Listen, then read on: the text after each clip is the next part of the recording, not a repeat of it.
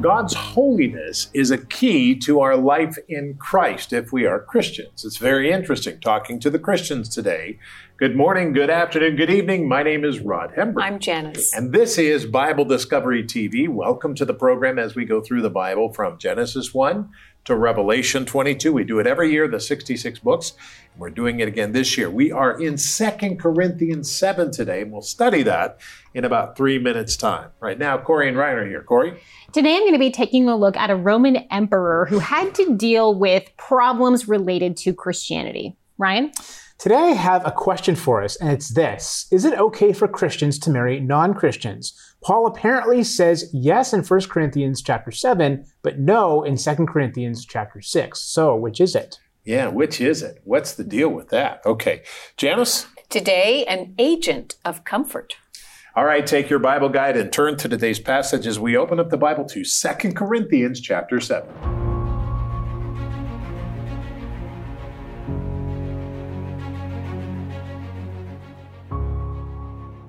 Second Corinthians 7, 1 through 10. Therefore, having these promises, beloved, let us cleanse ourselves from all filthiness of the flesh and spirit, perfecting holiness in the fear of God. Open your hearts to us. We have wronged no one. We have corrupted no one. We have cheated no one. I do not say this to condemn, for I have said before that you are in our hearts to die together and to live together. Great is my boldness of speech toward you. Great is my boasting on your behalf. I am filled with comfort. I am exceedingly joyful in all our tribulation. For indeed, when we came to Macedonia, our bodies had no rest, but we were troubled on every side. Outside were conflicts. Inside were fears. Nevertheless, God, who comforts the downcast, comforted us by the coming of Titus, and not only by his coming, but also by the consolation with which he was comforted in you when he told us of your earnest desire, your mourning, your zeal for me, so that I rejoiced even more. For even if I made you sorry with my letter, I do not regret it, though I did regret it. For I perceive that the same epistle made you sorry, though only for a while. Now I rejoice, not that you were made sorry, but that your sorrow led to repentance. For you were made sorry in a godly manner, that you might suffer loss from us in nothing.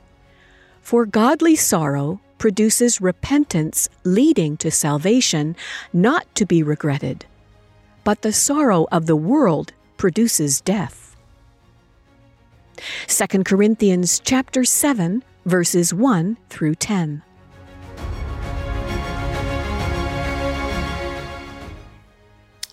Second Corinthians chapter 7, 8, and 9. This is what we study today. You know, conflict is a necessary part of life. I mean, how we handle conflict determines whether it will be helpful to us or not. Do we tend to walk away from conflict in disgust? Well, as Christians, we need to try to talk it through, to try to work it out, because we see and value the other person as a creation of God, loved by Christ. Now, this does not mean that we have to agree, but that we should at least learn to try and understand and listen to the other point of view. This helps us to get along, even in our differences. Now, the media culture today seems to encourage us to express ourselves at the expense of everyone else. They should hear our opinion. It seems to say, who cares if we get along? Who cares if I understand about the other side? Let me just spout out my opinions. As we submit our lives to God, He helps us with our actions and our reactions. He helps us to resolve conflict in a godly way, restoring relationships rather than needlessly severing them. We need to become Christ-like and mature in our faith, forcing our pride to take a back seat to the truth of God. And that is something that I try to tell myself on a regular basis, the truth of God. That's an ongoing fight, isn't it? As we go through life and learn things and understand things, we will find that there will be people who do not agree with us. Well, we can just say, well, get out of my life, I'll just go to someone else. Or we can learn from their point of view why. And that's very important. Today, we begin to study in 2 Corinthians chapter 7. It is interesting. And as we do so, let me say that as we focus on this, we need to listen to the Lord and ask Him to speak to our hearts, because this is a very hard passage of Scripture to really understand. So if you have your Bible guide, turn to it. If you don't, why not? Go to Bible Discovery TV and click on the Bible Guide, and it will take you to a page where you can donate. Then it'll take you to a page where you can download it, exactly how we printed it. But today we're talking about ending conflict. Ending conflict. How do we do that? Well, conflict is oftentimes started by us, isn't it? We are the reason that people are conflicted. Like the gentleman who they came across him after he had been 10 years on the island alone, and there were two buildings. And they asked him, well, what's the one building? He said, that's the church. And they said, okay, well, what's the other building? Well, that's a church I left when I couldn't get along with anybody there. Well, he was the only one who could fight with himself. And that's often like we do, isn't it? And so, Father, I pray today that you would help us to see what you're saying. In other words, your Holy Spirit has spoken through the Scripture to us. We need to hear what it says to us. We're not trying to get our own ideas here. So help us, Lord, in Jesus' wonderful name. And we said together, amen and amen. Make it so, may it be so. Make it so, may it be so. That's what amen and amen implies. With that in mind, we go to 2 Corinthians chapter 7, verse 1. Here is what the Bible says. It says, therefore, having these promises, beloved, let us cleanse ourselves from all filthiness of the flesh, and the Spirit perfecting holiness in the fear of God. The promise, to cleanse ourselves from the filthiness and the holiness. You see, God's holiness is key in our Christian life. We must seek the face and the words of Jesus Christ to grow and mature in His holiness. Now, let me explain. God is holy. We are not. And if we understand that, then we need to seek the Lord Jesus Christ to become more like Him. And when we do that, we understand that becoming a Christian, following Christ, is following holiness. And we seek holiness. We seek rightness. We don't seek to justify ourselves in any way. We're not trying to justify ourselves. Jesus Christ has already done that. If we are Christians, we've been justified by the grace of Christ. So we need to understand that when we seek God, we are going His way because His ways are holy. That's a very important point to remember. Now, with that in mind, let's go straight to the next scripture, which is verse 2 through 8. Here's what it says. Open your hearts to us. We have wronged no one. We have corrupted no one. We have cheated no one. I do not say this to condemn, for I have said before that you are in our hearts, to die together and to live together. Great is my boldness of speech toward you. Great is my boasting on your behalf. I am filled with comfort. I am exceedingly joyful in all our tribulation. For indeed, when we came to Macedonia, our bodies had no rest, but we were troubled on every side. Outside were conflicts.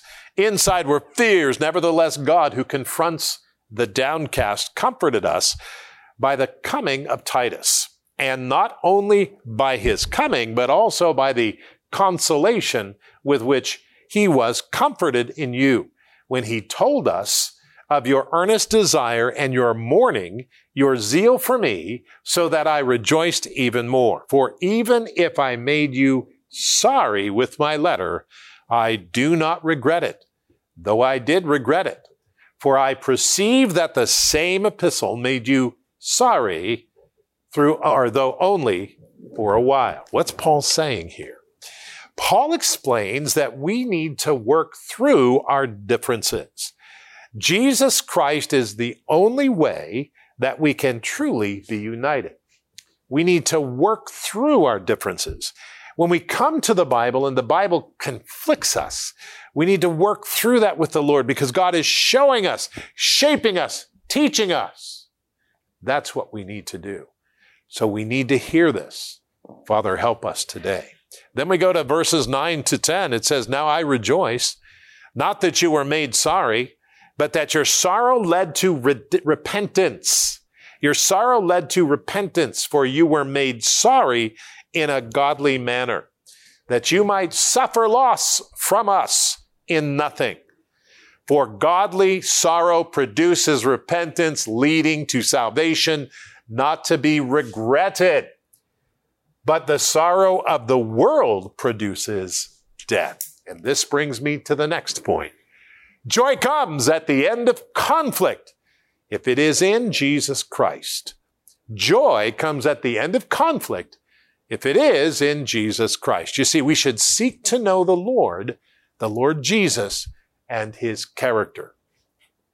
When we confront our conflict, a lot of people think that, well, I don't like confrontation, it brings conflict. No, there's conflict, and when we confront our conflict, we work together at it. We work together, working out our salvations and all of that. God pulls us together as a strong unit, beloved.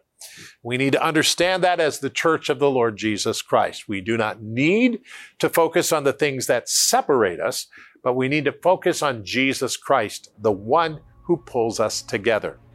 One for all and all for one. Father, I pray in Jesus' name that you would help us to do that today. And we said together, amen. Hi, Rod Hembry. We go through the Bible in 1 year. It's exciting. It's great. And you can join us by searching Bible Discovery TV on your phone. That's right, on your phone, your iPhone or your Android phone. And when you do so, you'll find the app. You can download the app and watch it anytime you want. Never miss a program right here on Bible Discovery TV. We'll see you there.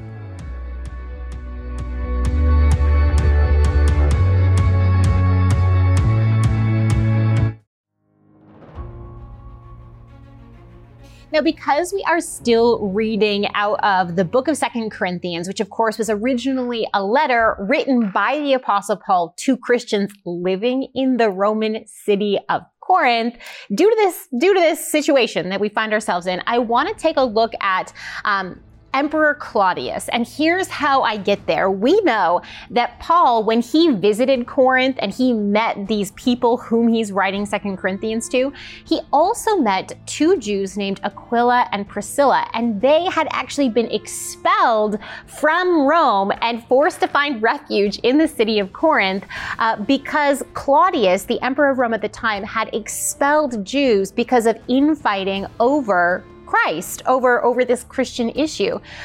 So there's some really interesting history there, but there's a lot that we can learn about Emperor Claudius and some of the laws that he made and the things that he instituted. You know, people living underneath his rule, people living in the time period of the New Testament had to deal with all of these things, and they would have known him. So let's see what we can learn. Upon the assassination of Caligula by members of the Praetorian Guard, Caligula's uncle Claudius bought their backing and was eventually declared princeps or emperor of Rome. According to Roman historians, Claudius was an unlikely candidate. Physically unimpressive and awkward with little speaking ability had caused his family to write him off as a potential leader. But with the backing of the Praetorian Guard and with a vacuum of leadership in Rome after Caligula's death, came power. Claudius ruled the Roman Empire from AD 41 to 54 and was decidedly more temperate than his nephew. He pardoned those that Caligula had imprisoned and returned stolen land. But he was also very quick to execute anyone who threatened his power directly or indirectly. Claudius is mentioned in the New Testament book of Acts. Acts 11 speaks of a famine that occurred during his reign, and Acts 18 records that he expelled Jews from Rome. Roman historian Suetonius agrees, writing in his biography on Claudius, that Claudius expelled from Rome the Jews constantly making disturbances at the instigation of Chrestus. This appears to be a misspelled reference to Christ, which seems to indicate that Jewish Christians and Jews were publicly fighting over their beliefs, enough to capture Claudius's attention. Despite this, Claudius is most remembered in history for securing Britain under Roman rule, even making an appearance there himself to lead the conclusion of the military campaign. Claudius's untimely end came as a result of his marital life. After executing his current wife for rebelling against him, Claudius received special permission to bend Rome's law and married his niece. Agrippina had a son from a previous marriage, whom Claudius made his heir over his own children and renamed him Nero. Apparently, Agrippina had grown cautious of Claudius and wanted power quickly for her own son. On October 13th, AD 54, Agrippina poisoned Claudius to see 16-year-old Nero rise to power. It's never a dull study when you take a look at the emperors of Rome, because not only do we have, the technical decisions that they made, but we have a lot of the gossip, a lot of the word on the street too, about what some of these guys were up to, whether they were mad or not mad, or, if they were murdered, or all of these intrigues of the seat of power in Rome and over the Roman Empire are really interesting things to look into. There's lots of drama, is what I'm trying to say. Well, there is, and it's a lot of people don't realize that today, that we're in the time of the Roman Empire, and that time was very political. That time was very sarcastic. At that time, they had scandals going on there that make scandals today look normal. It was just incredible, and so we understand what that is because we live in it too. So it's very, very interesting to consider that. Very good, Corey. Thank you so much. Ryan.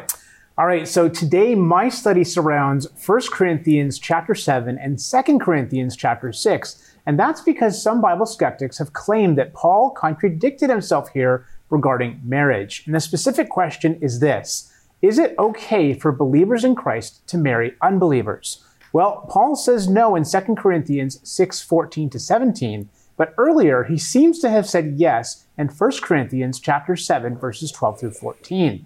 Now, how can we resolve this discrepancy? Well, let's study.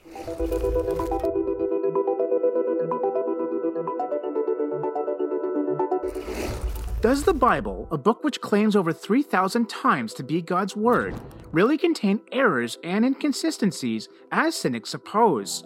Or is it the cynic who is actually in error?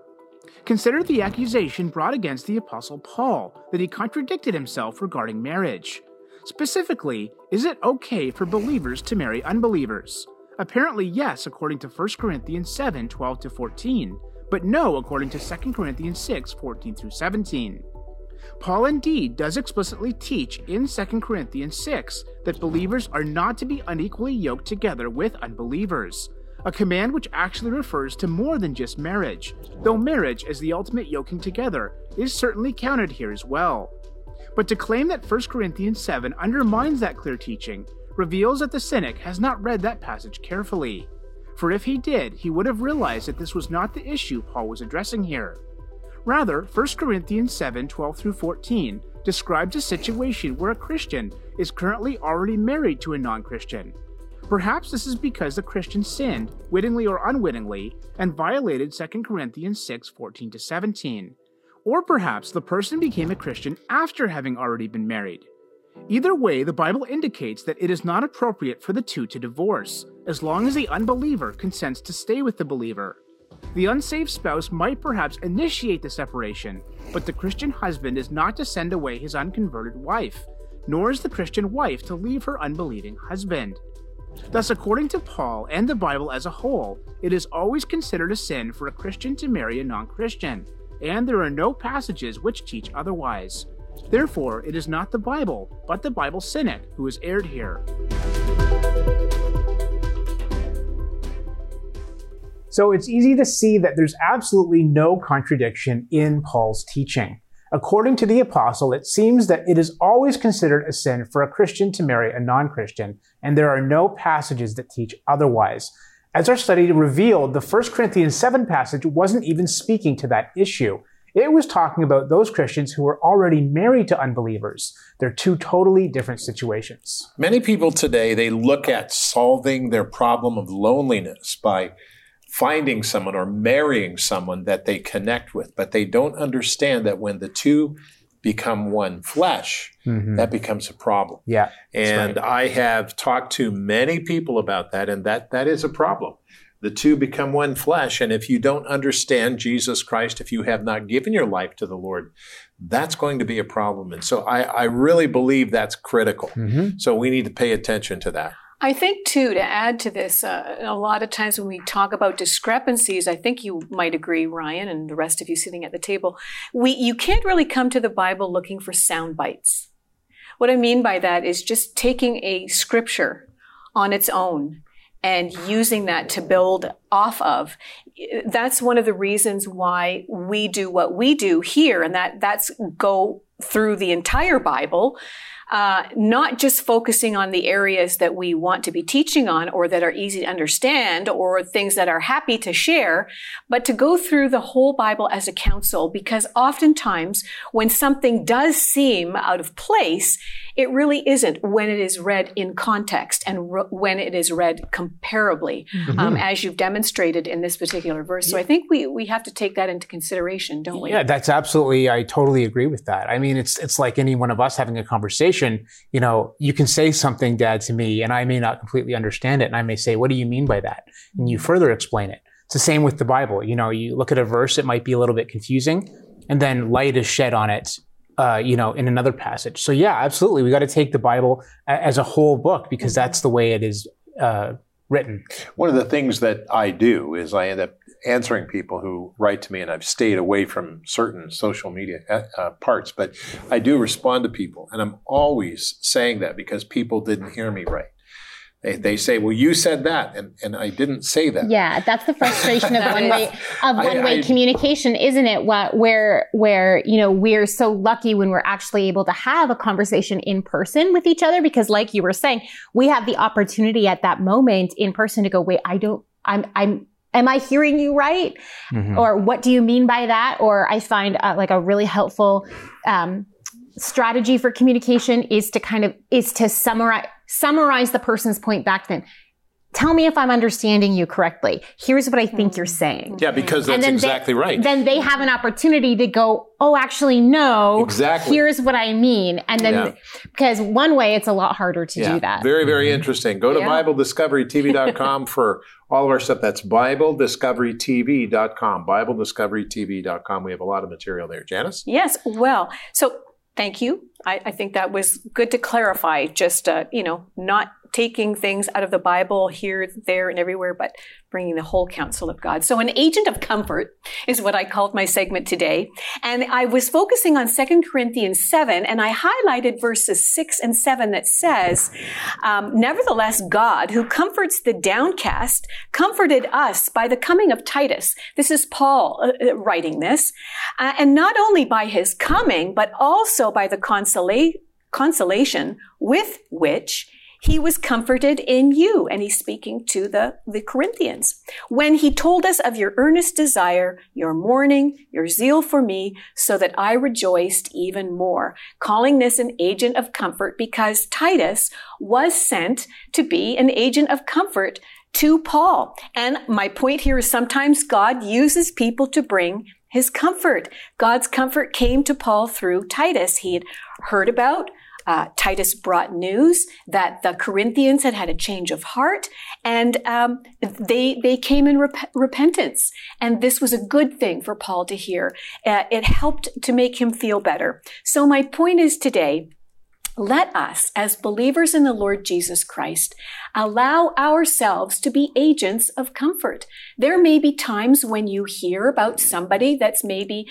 going through a difficult time, or you might be in the shopping and you might be going through the checkout and you notice somebody and you have an impression in your heart or your mind.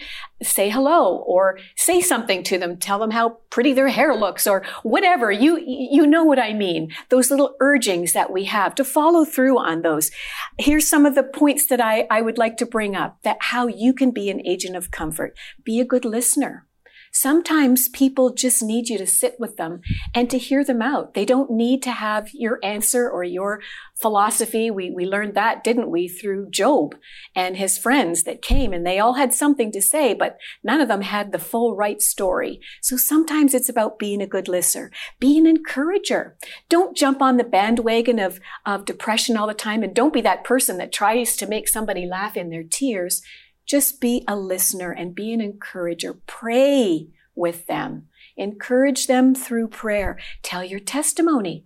Tell how that God has changed your life. You know, when we do prayer meetings, Rod, one of the things that you like to do is to open in testimonies, because what that does, during the week, something may have happened. A prayer may have been answered. And by that person sharing that, it brings encouragement to somebody else. So remember to do that. Remember to give praise and thanks to God openly. Be willing to share the goodness of God. That's another way that we can encourage somebody. And here's a big one that we fully believe in as well, Rod, as a couple, as a family, and as a ministry. Remember to pray for your brothers and sisters around the world. We need to be remembering our brothers and sisters in parts of the world that are being persecuted at this time simply for believing in the Lord Jesus Christ and trying to serve him. So in all these ways, let's be available to our Lord and God to be an agent of comfort to those that are around us in our lives. I think it's very important. It's a way for us to let our light shine, a reflection of the love of Christ to others.